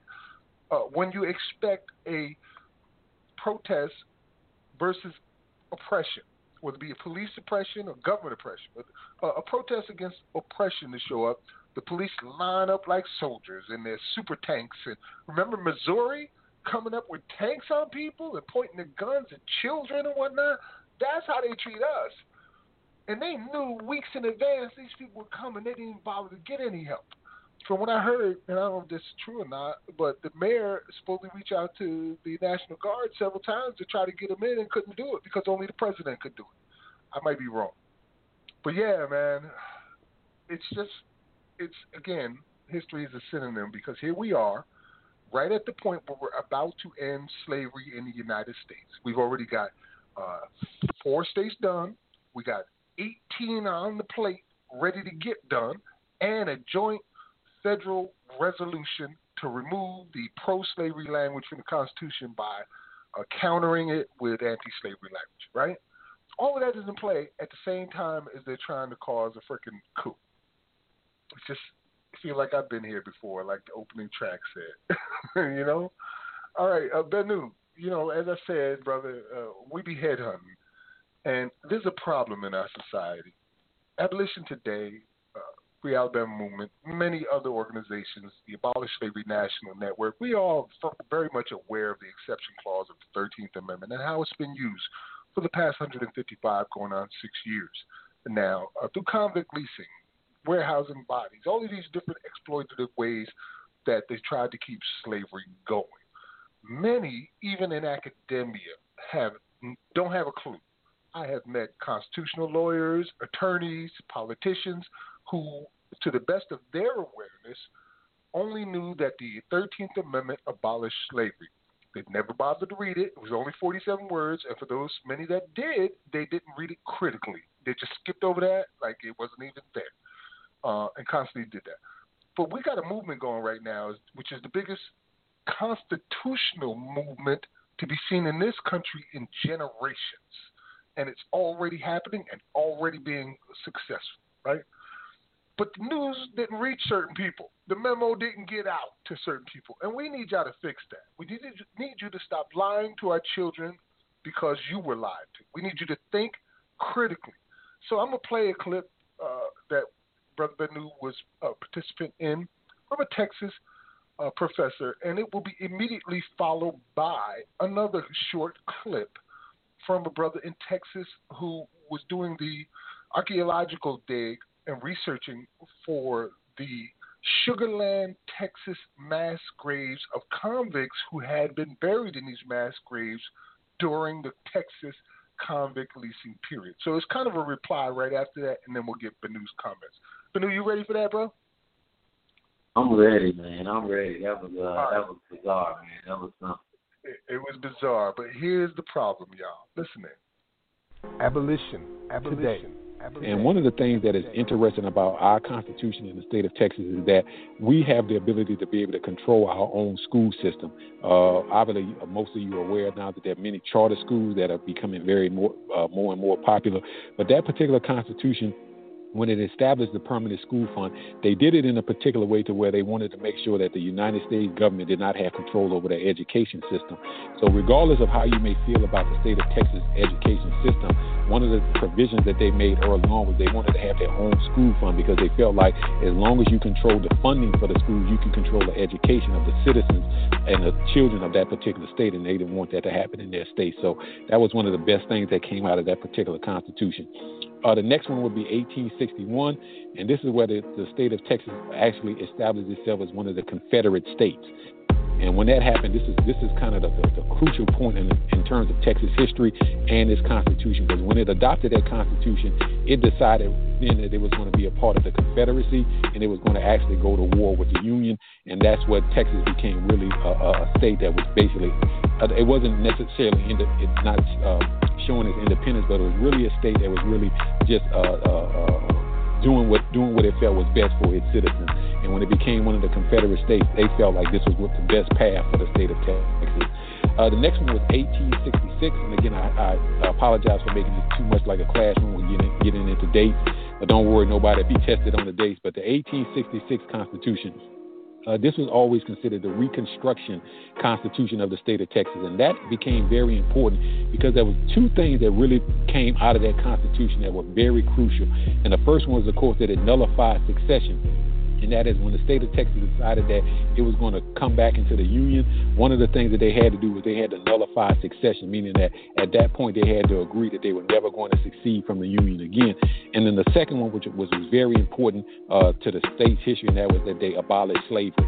Because many people made the argument that if it wasn't for Reconstruction, if it wasn't for the fact that the state of Texas was very adamant about the position that they were in financially, the position that they were in terms of being an independent state, that they knew that they needed to be a part of the United States of America, that when they decided to come back into the Union, that if it wasn't for that they essentially would have never abolished slavery. They wouldn't abolish slavery until the 13th Amendment of the United States Constitution, where slavery just became abolished. They simply just would have never done it. They would have never done it on their own.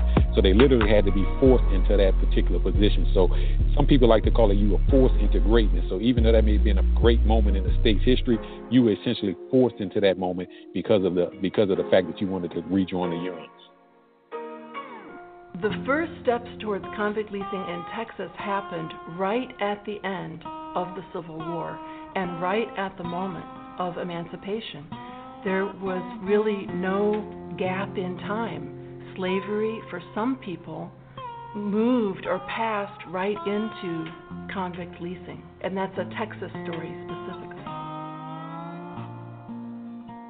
The thing that made convict leasing legally possible was the provision in the Emancipation Proclamation that slavery or forced labor, more specifically, was only possible if a person had been convicted of a crime.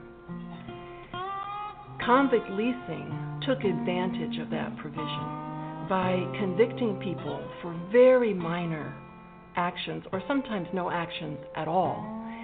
then these people would become prisoners. As such, then they could legally be forced to do labor. It wasn't literally, legally re-enslavement, but it was taking advantage of this provision that was built into the emancipation process itself and the document that brought about legal emancipation, that crime could justify coerced labor. Abolition. Today.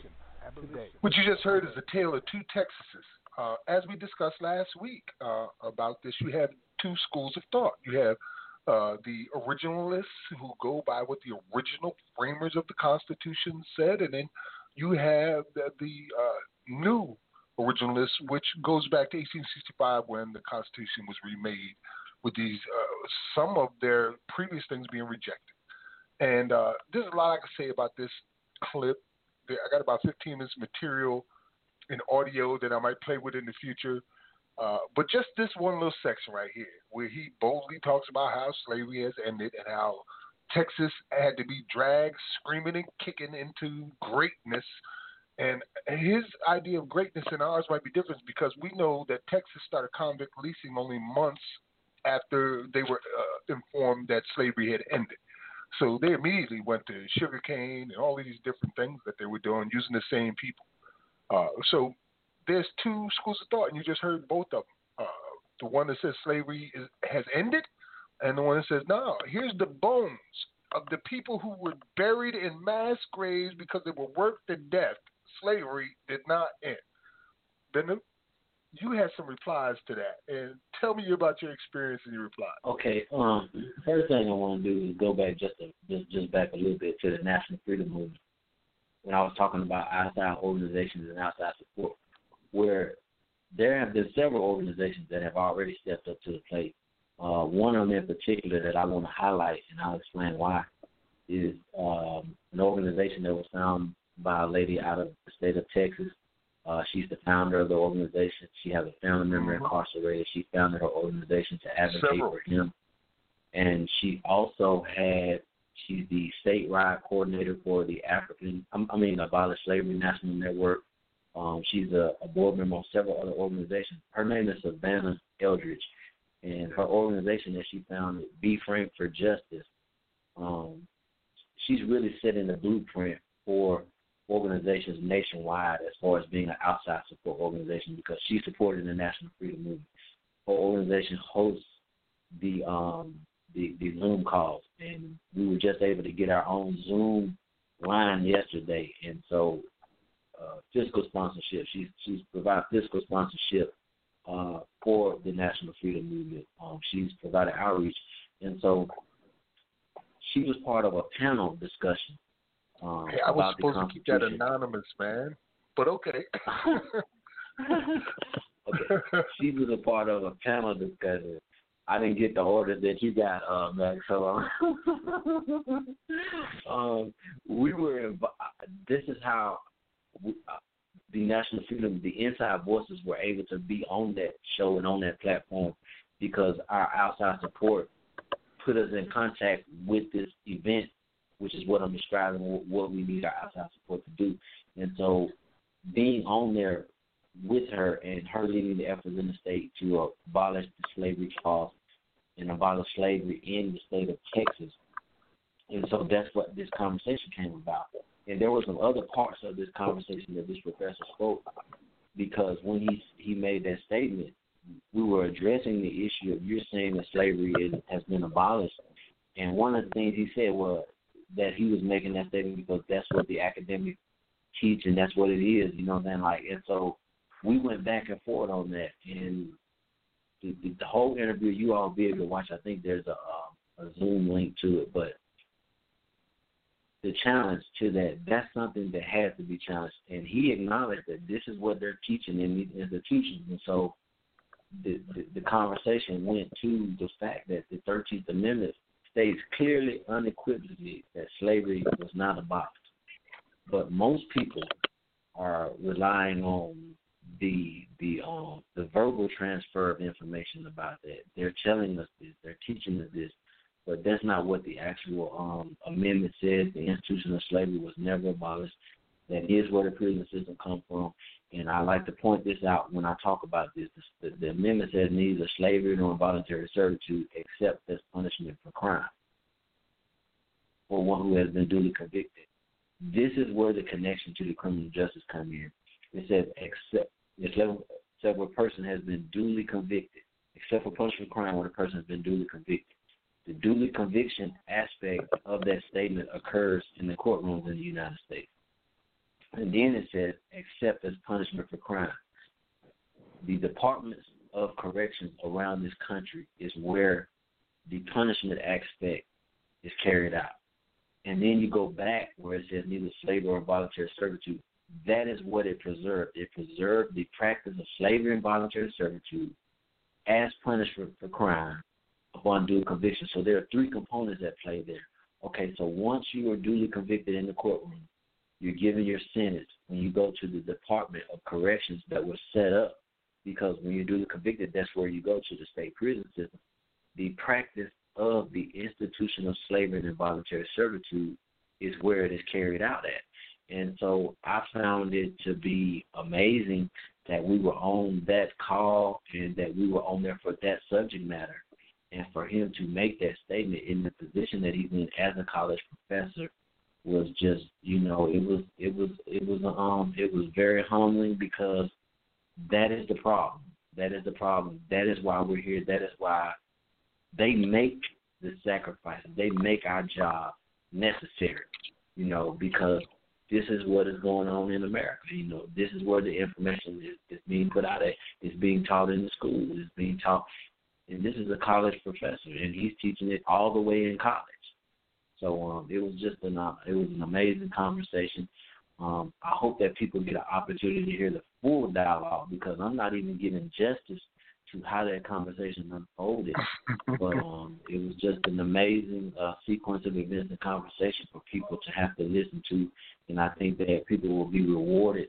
So I encourage everyone to reach out to basically our national outside support organization, Be Framed for Justice, at BeFramedForJustice.org. Get the contact information, and let's get going. Let's get plugged in, and let's get this engine started, and let's go ahead and finish the job that our ancestors set out to do over 400 years ago, from the first time those ships arrived, over 500 years ago when those ships started arriving on the west coast of Africa, and our people were put into bondage. That's right, bro. I want to give a shout out to Jesse Ames after months of not being able to hear New Abolitionist Radio because they were on dial-up. They finally got to hear us live today. They're listening, so shout out to Jesse. What's happening? Man, there was so much in that little clip that I could break down, and you did a good job of it, for sure. You stood your ground there when discussing it with him, and even though he was very condescending to you at the end, and he pissed all over the whole idea of abolishing slavery in Texas throughout it, I think that you did a good job of informing this intellectual who is unwilling to accept new information or even consider for a moment that he might not have it right. That this brother calling from inside solitary freaking confinement knows more than you know about that particular situation. And that you are not only miseducating, but you're helping the slave system to exist as if it weren't really there, because you're telling people it's gone. It doesn't exist anymore. We have the largest prison population in history of humanity, and it's all a great big mistake. Slavery, we don't even have slave catchers, so how are we going to have slavery? You know? This is how they look at it. They got to change that. You got to stop. Stop. It's harmful, man. It's harmful, He's talking about something out of a book, and I'm talking about something out of day-to-day, minute-to-minute, second-to-second. The only reality we have is right now. You know what I'm saying? The past don't exist, and the future is a fantasy we don't know nothing about. Right now, the reality is what I was speaking from. And so that's what made me respond, because you're denying my reality. You're denying my existence. You're denying that these things that I'm saying are true when you say that the institution doesn't exist. And I'm sitting here with the lashes on my back, and Like you talked about the things that I've been through.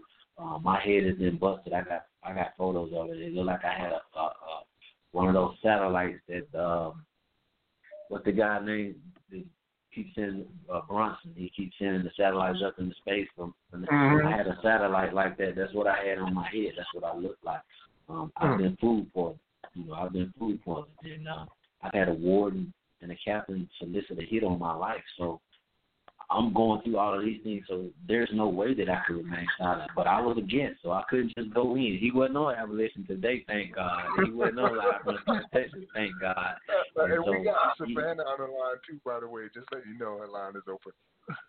Okay, great. Come on in, Savannah. Let's introduce. Hey, listen, this the lady of the hour, and just so much love for her, so much respect for her, so much admiration and appreciation for what she's doing. But like I said, when it comes to the outside support network, she's like standing there like this 10-foot tall giant saying, "I got you. I believe in that. I believe in the idea." And we just, I can't express enough the gratitude, appreciation for what she's doing, and the assistance. I mean, she's not questioning the motive. She's not questioning the things because she believes in this and she understands it and she sees this. And she ain't sitting around waiting for us to call and dictate. She's already figured out how this thing works. She understands the problem, and that's the work that she's doing. So it's a privilege to have her on, too, because she's representing what we're talking about when we talk about outside support. That's your cue, Savannah. Good evening. Good Welcome evening. back Good to evening. Abolition Thank Today. you for that beautiful introduction.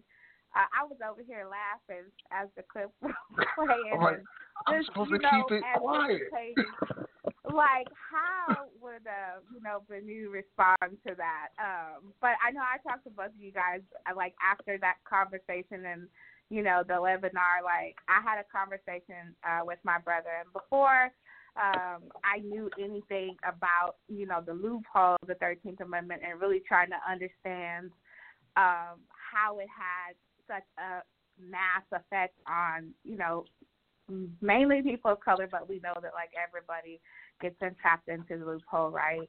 But just I think people need to really focus on like when you're looking at like freedom, the antithesis of freedom is slavery, right? And not really even putting a color on it, right?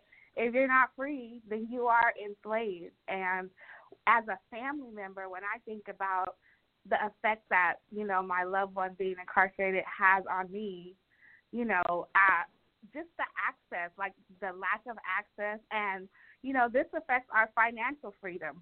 We put millions of dollars into JPay, Securious, and all these programs, all these companies, they make money off of our pain.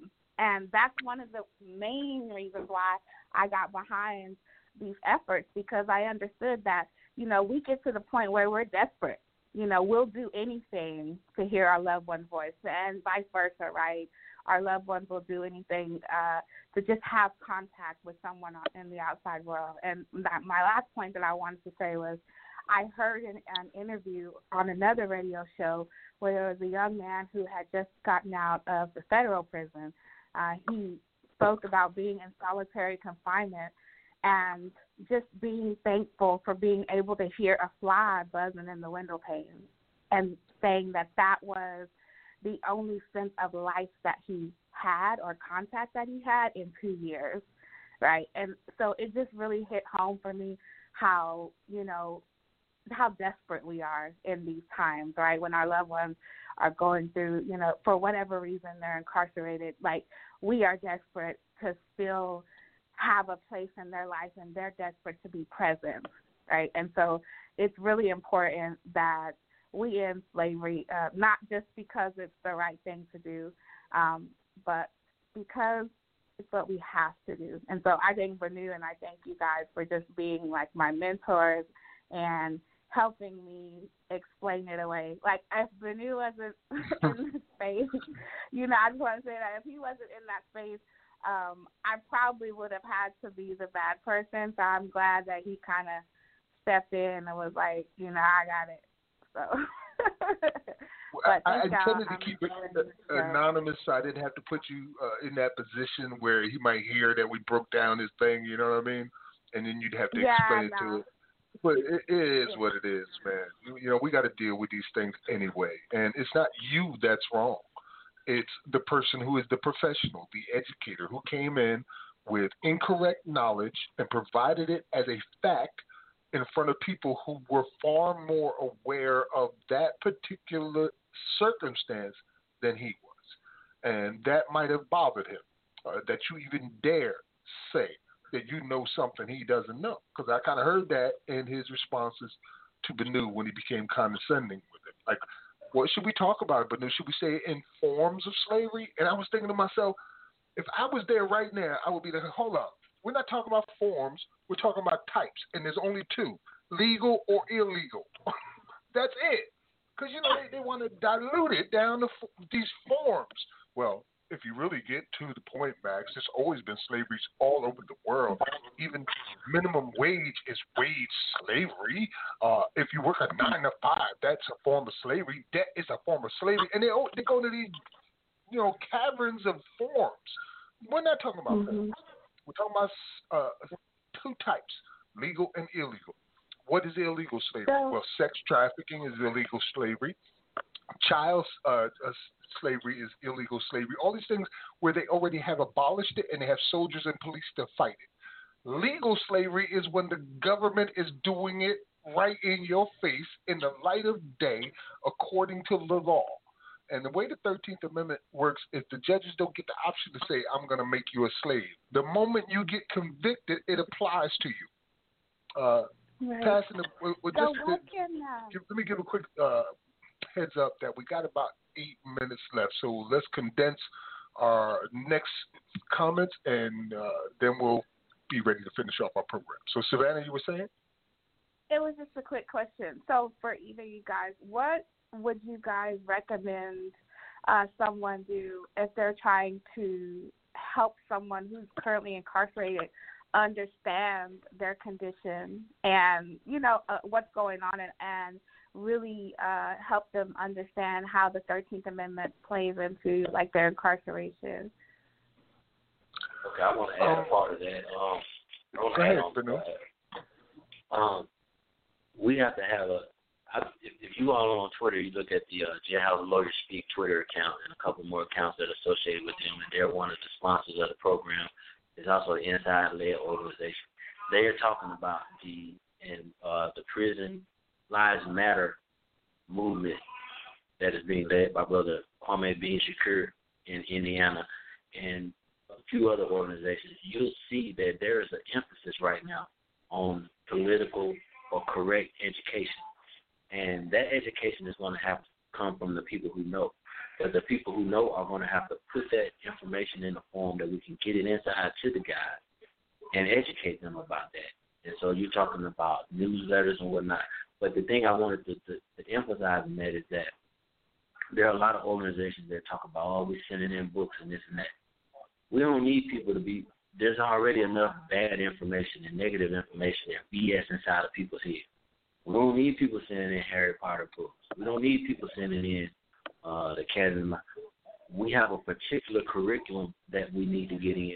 In addition, remember, a lot of people in prison are illiterate.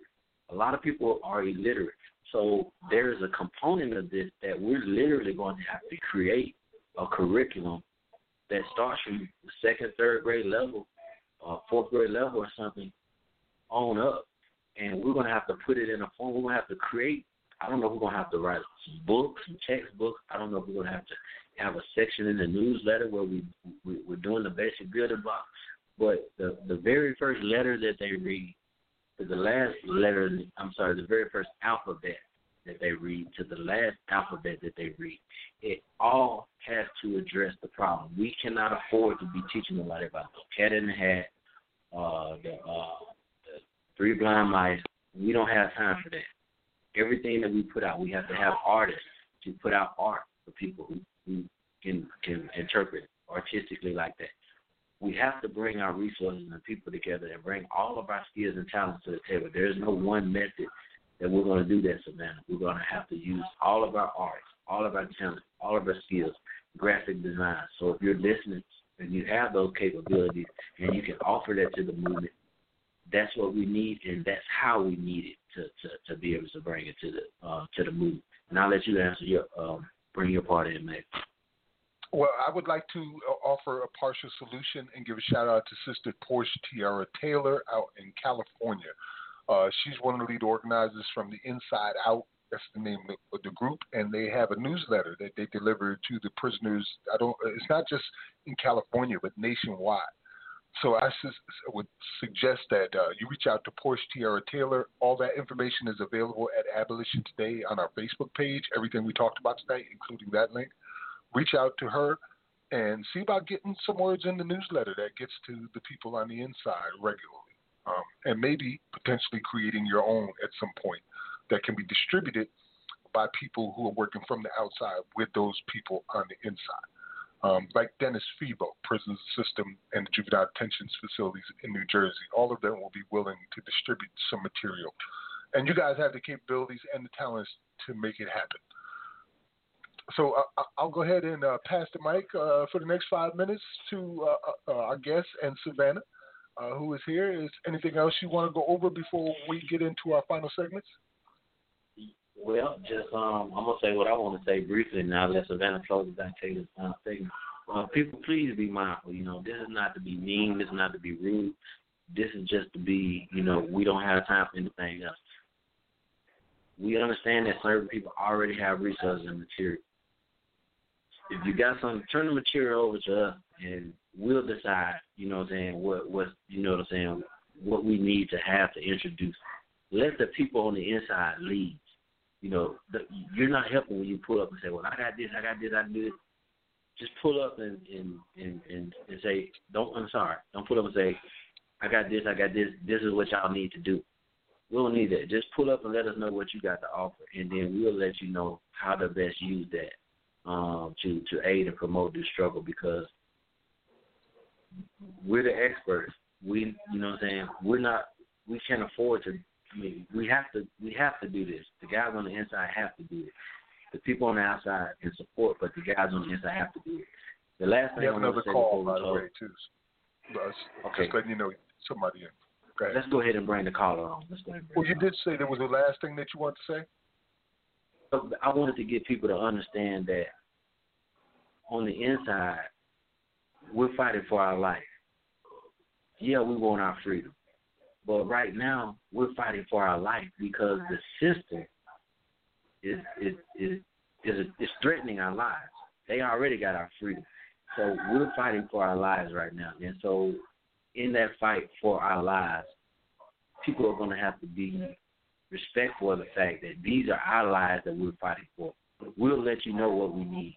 Don't come and tell us that what you're trying to, We'll let you know what we need, because we're fighting for our lives right now. We're not fighting for credibility. We're not fighting for status. We're not fighting for money. We're fighting for our lives. We can let you know what we need when it comes to that. And then I'll yield with that right there. All right. 3075, you are with us on Abolition Today. State your name. Where you calling from, and your question or comment? My name is Brother Ishmael. I'm calling from Texas. Peace, Ishmael.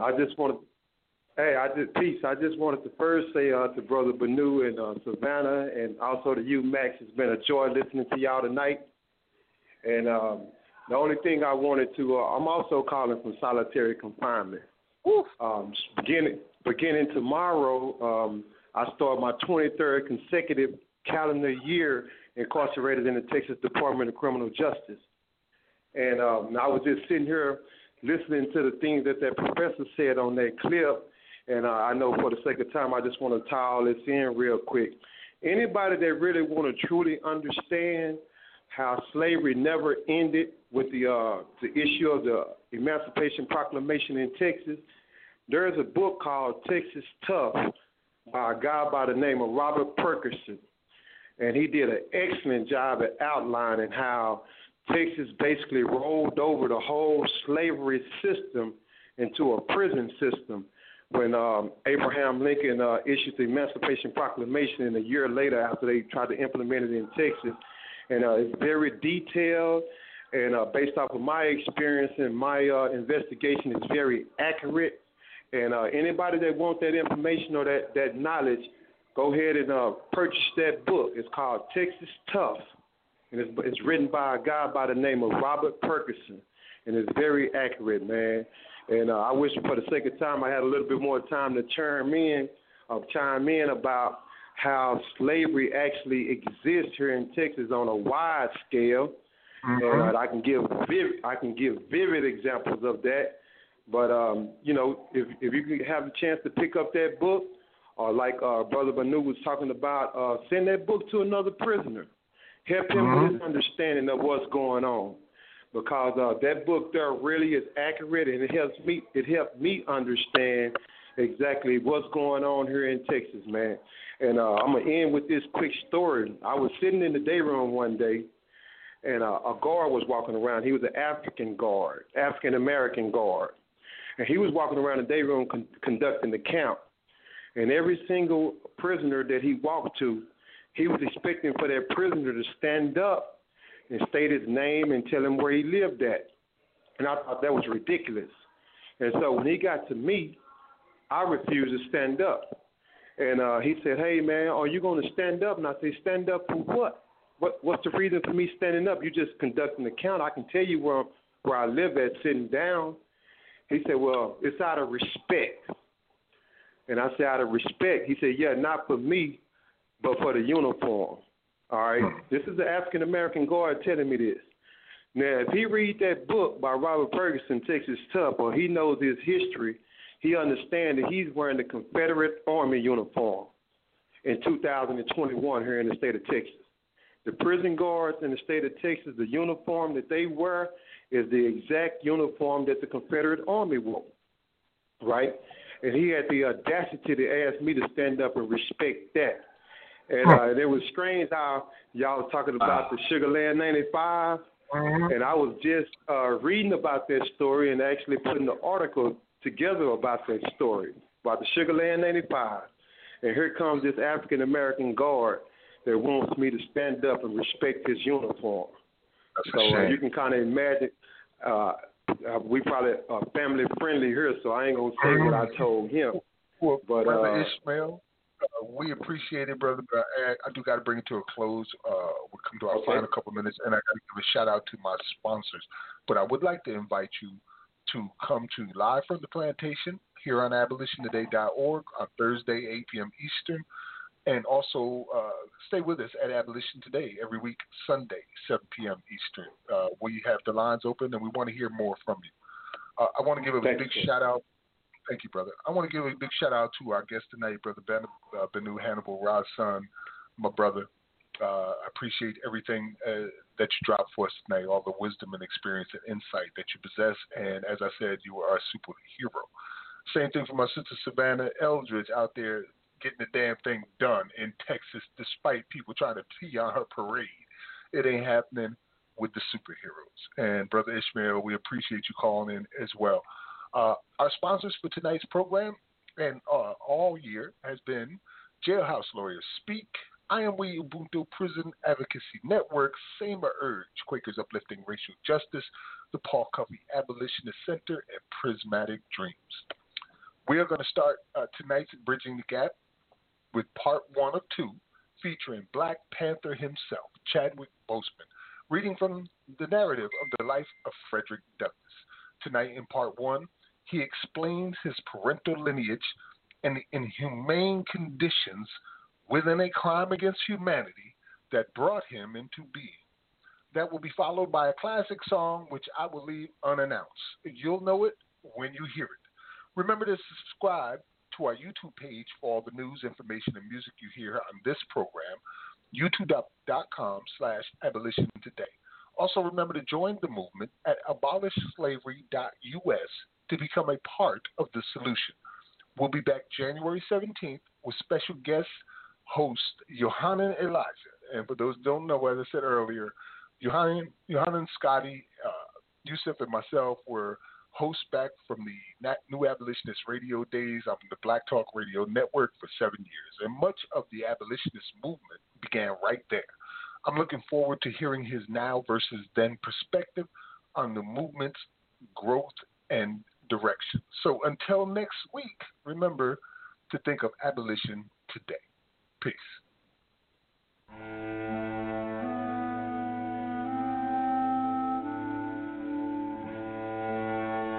Abolition today. Narrative of the life of Frederick Douglass, an American slave. Chapter 1. I was born in Tuckahoe, near Hillsborough, and about 12 miles from Easton in Talbot County, Maryland. I have no accurate knowledge of my age, never having seen any authentic record containing it.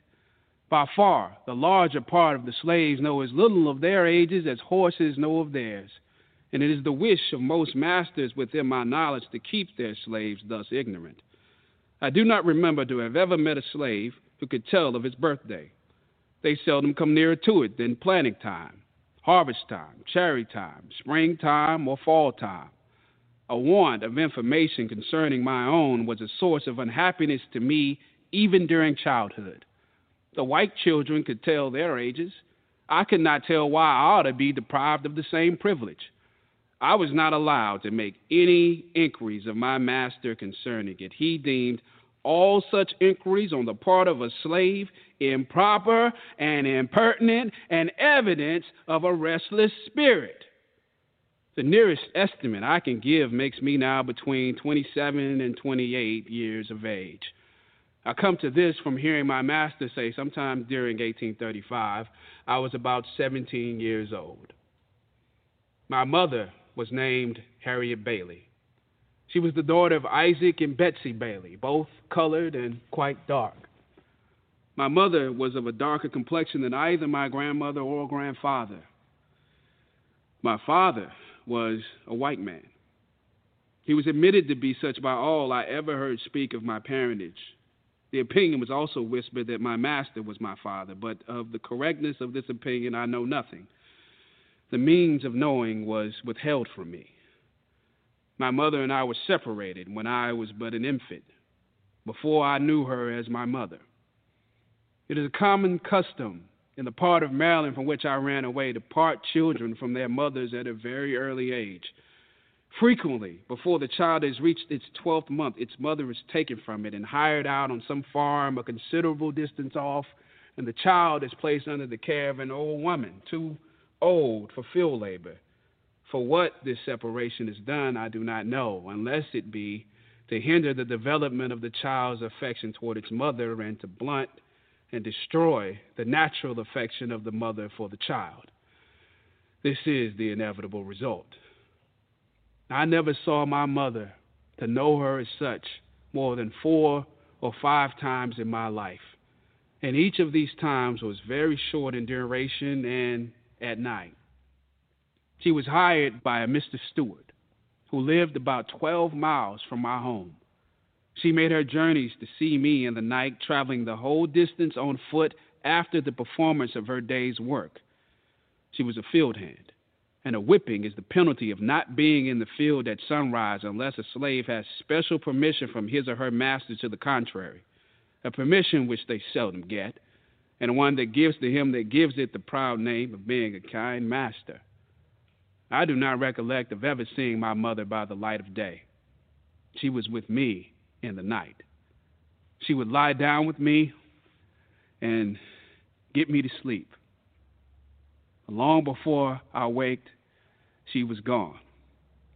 Very little communication ever took place between us.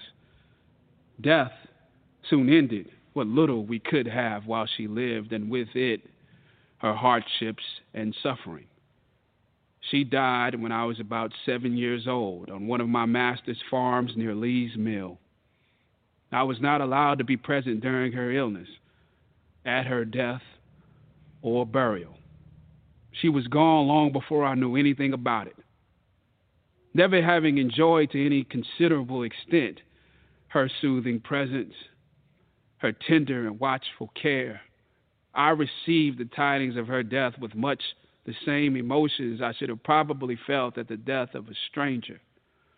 Called thus suddenly away, she left me without the slightest intimation of who my father was.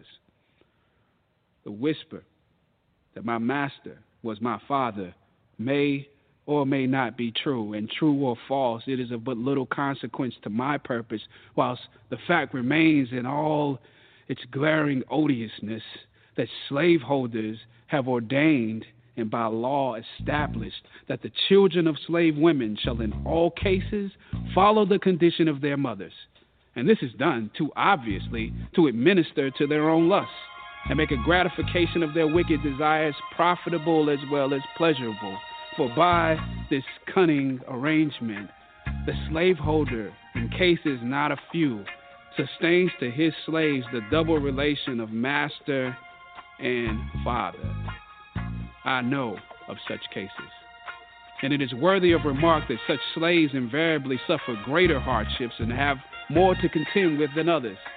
They are, in the first place, a constant offense to their mistress. She is ever disposed to find fault with them. They can seldom do anything to please her. She is never better pleased than when she sees them under the lash, especially when she suspects her husband of showing to his mulatto children favors which he withholds from his black slaves. The master is frequently compelled to sell this class of his slaves out of deference to the feeling of his white wife. And cruel as the deed may strike anyone to be for a man to sell his own children to human fleshmongers, it is often the dictate of humanity for him to do so.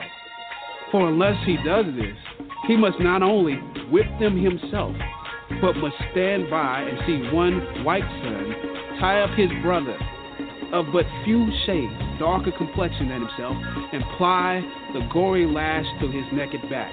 And if he lifts one word of disapproval, it is set down to parental partiality. It only makes a bad matter worse, both for himself and the slave who he would protect and defend. Every year brings with it multitudes of this class of slaves. It was the 3rd of September. That day I'll always remember. Yes, I will. 'Cause that was the day that my daddy died. Yeah. I never got a chance to see him. Never heard nothing but bad things about him. Mama, I'm depending on you to tell me the truth. Mama just hung her head and said, son, Papa was a rolling stone. My son, wherever he laid, happy was his home. And when he died, all he left was alone. Now listen to me. Papa was a rolling stone. Wherever he laid, happy was his home. And when he died, all he left was alone. Now.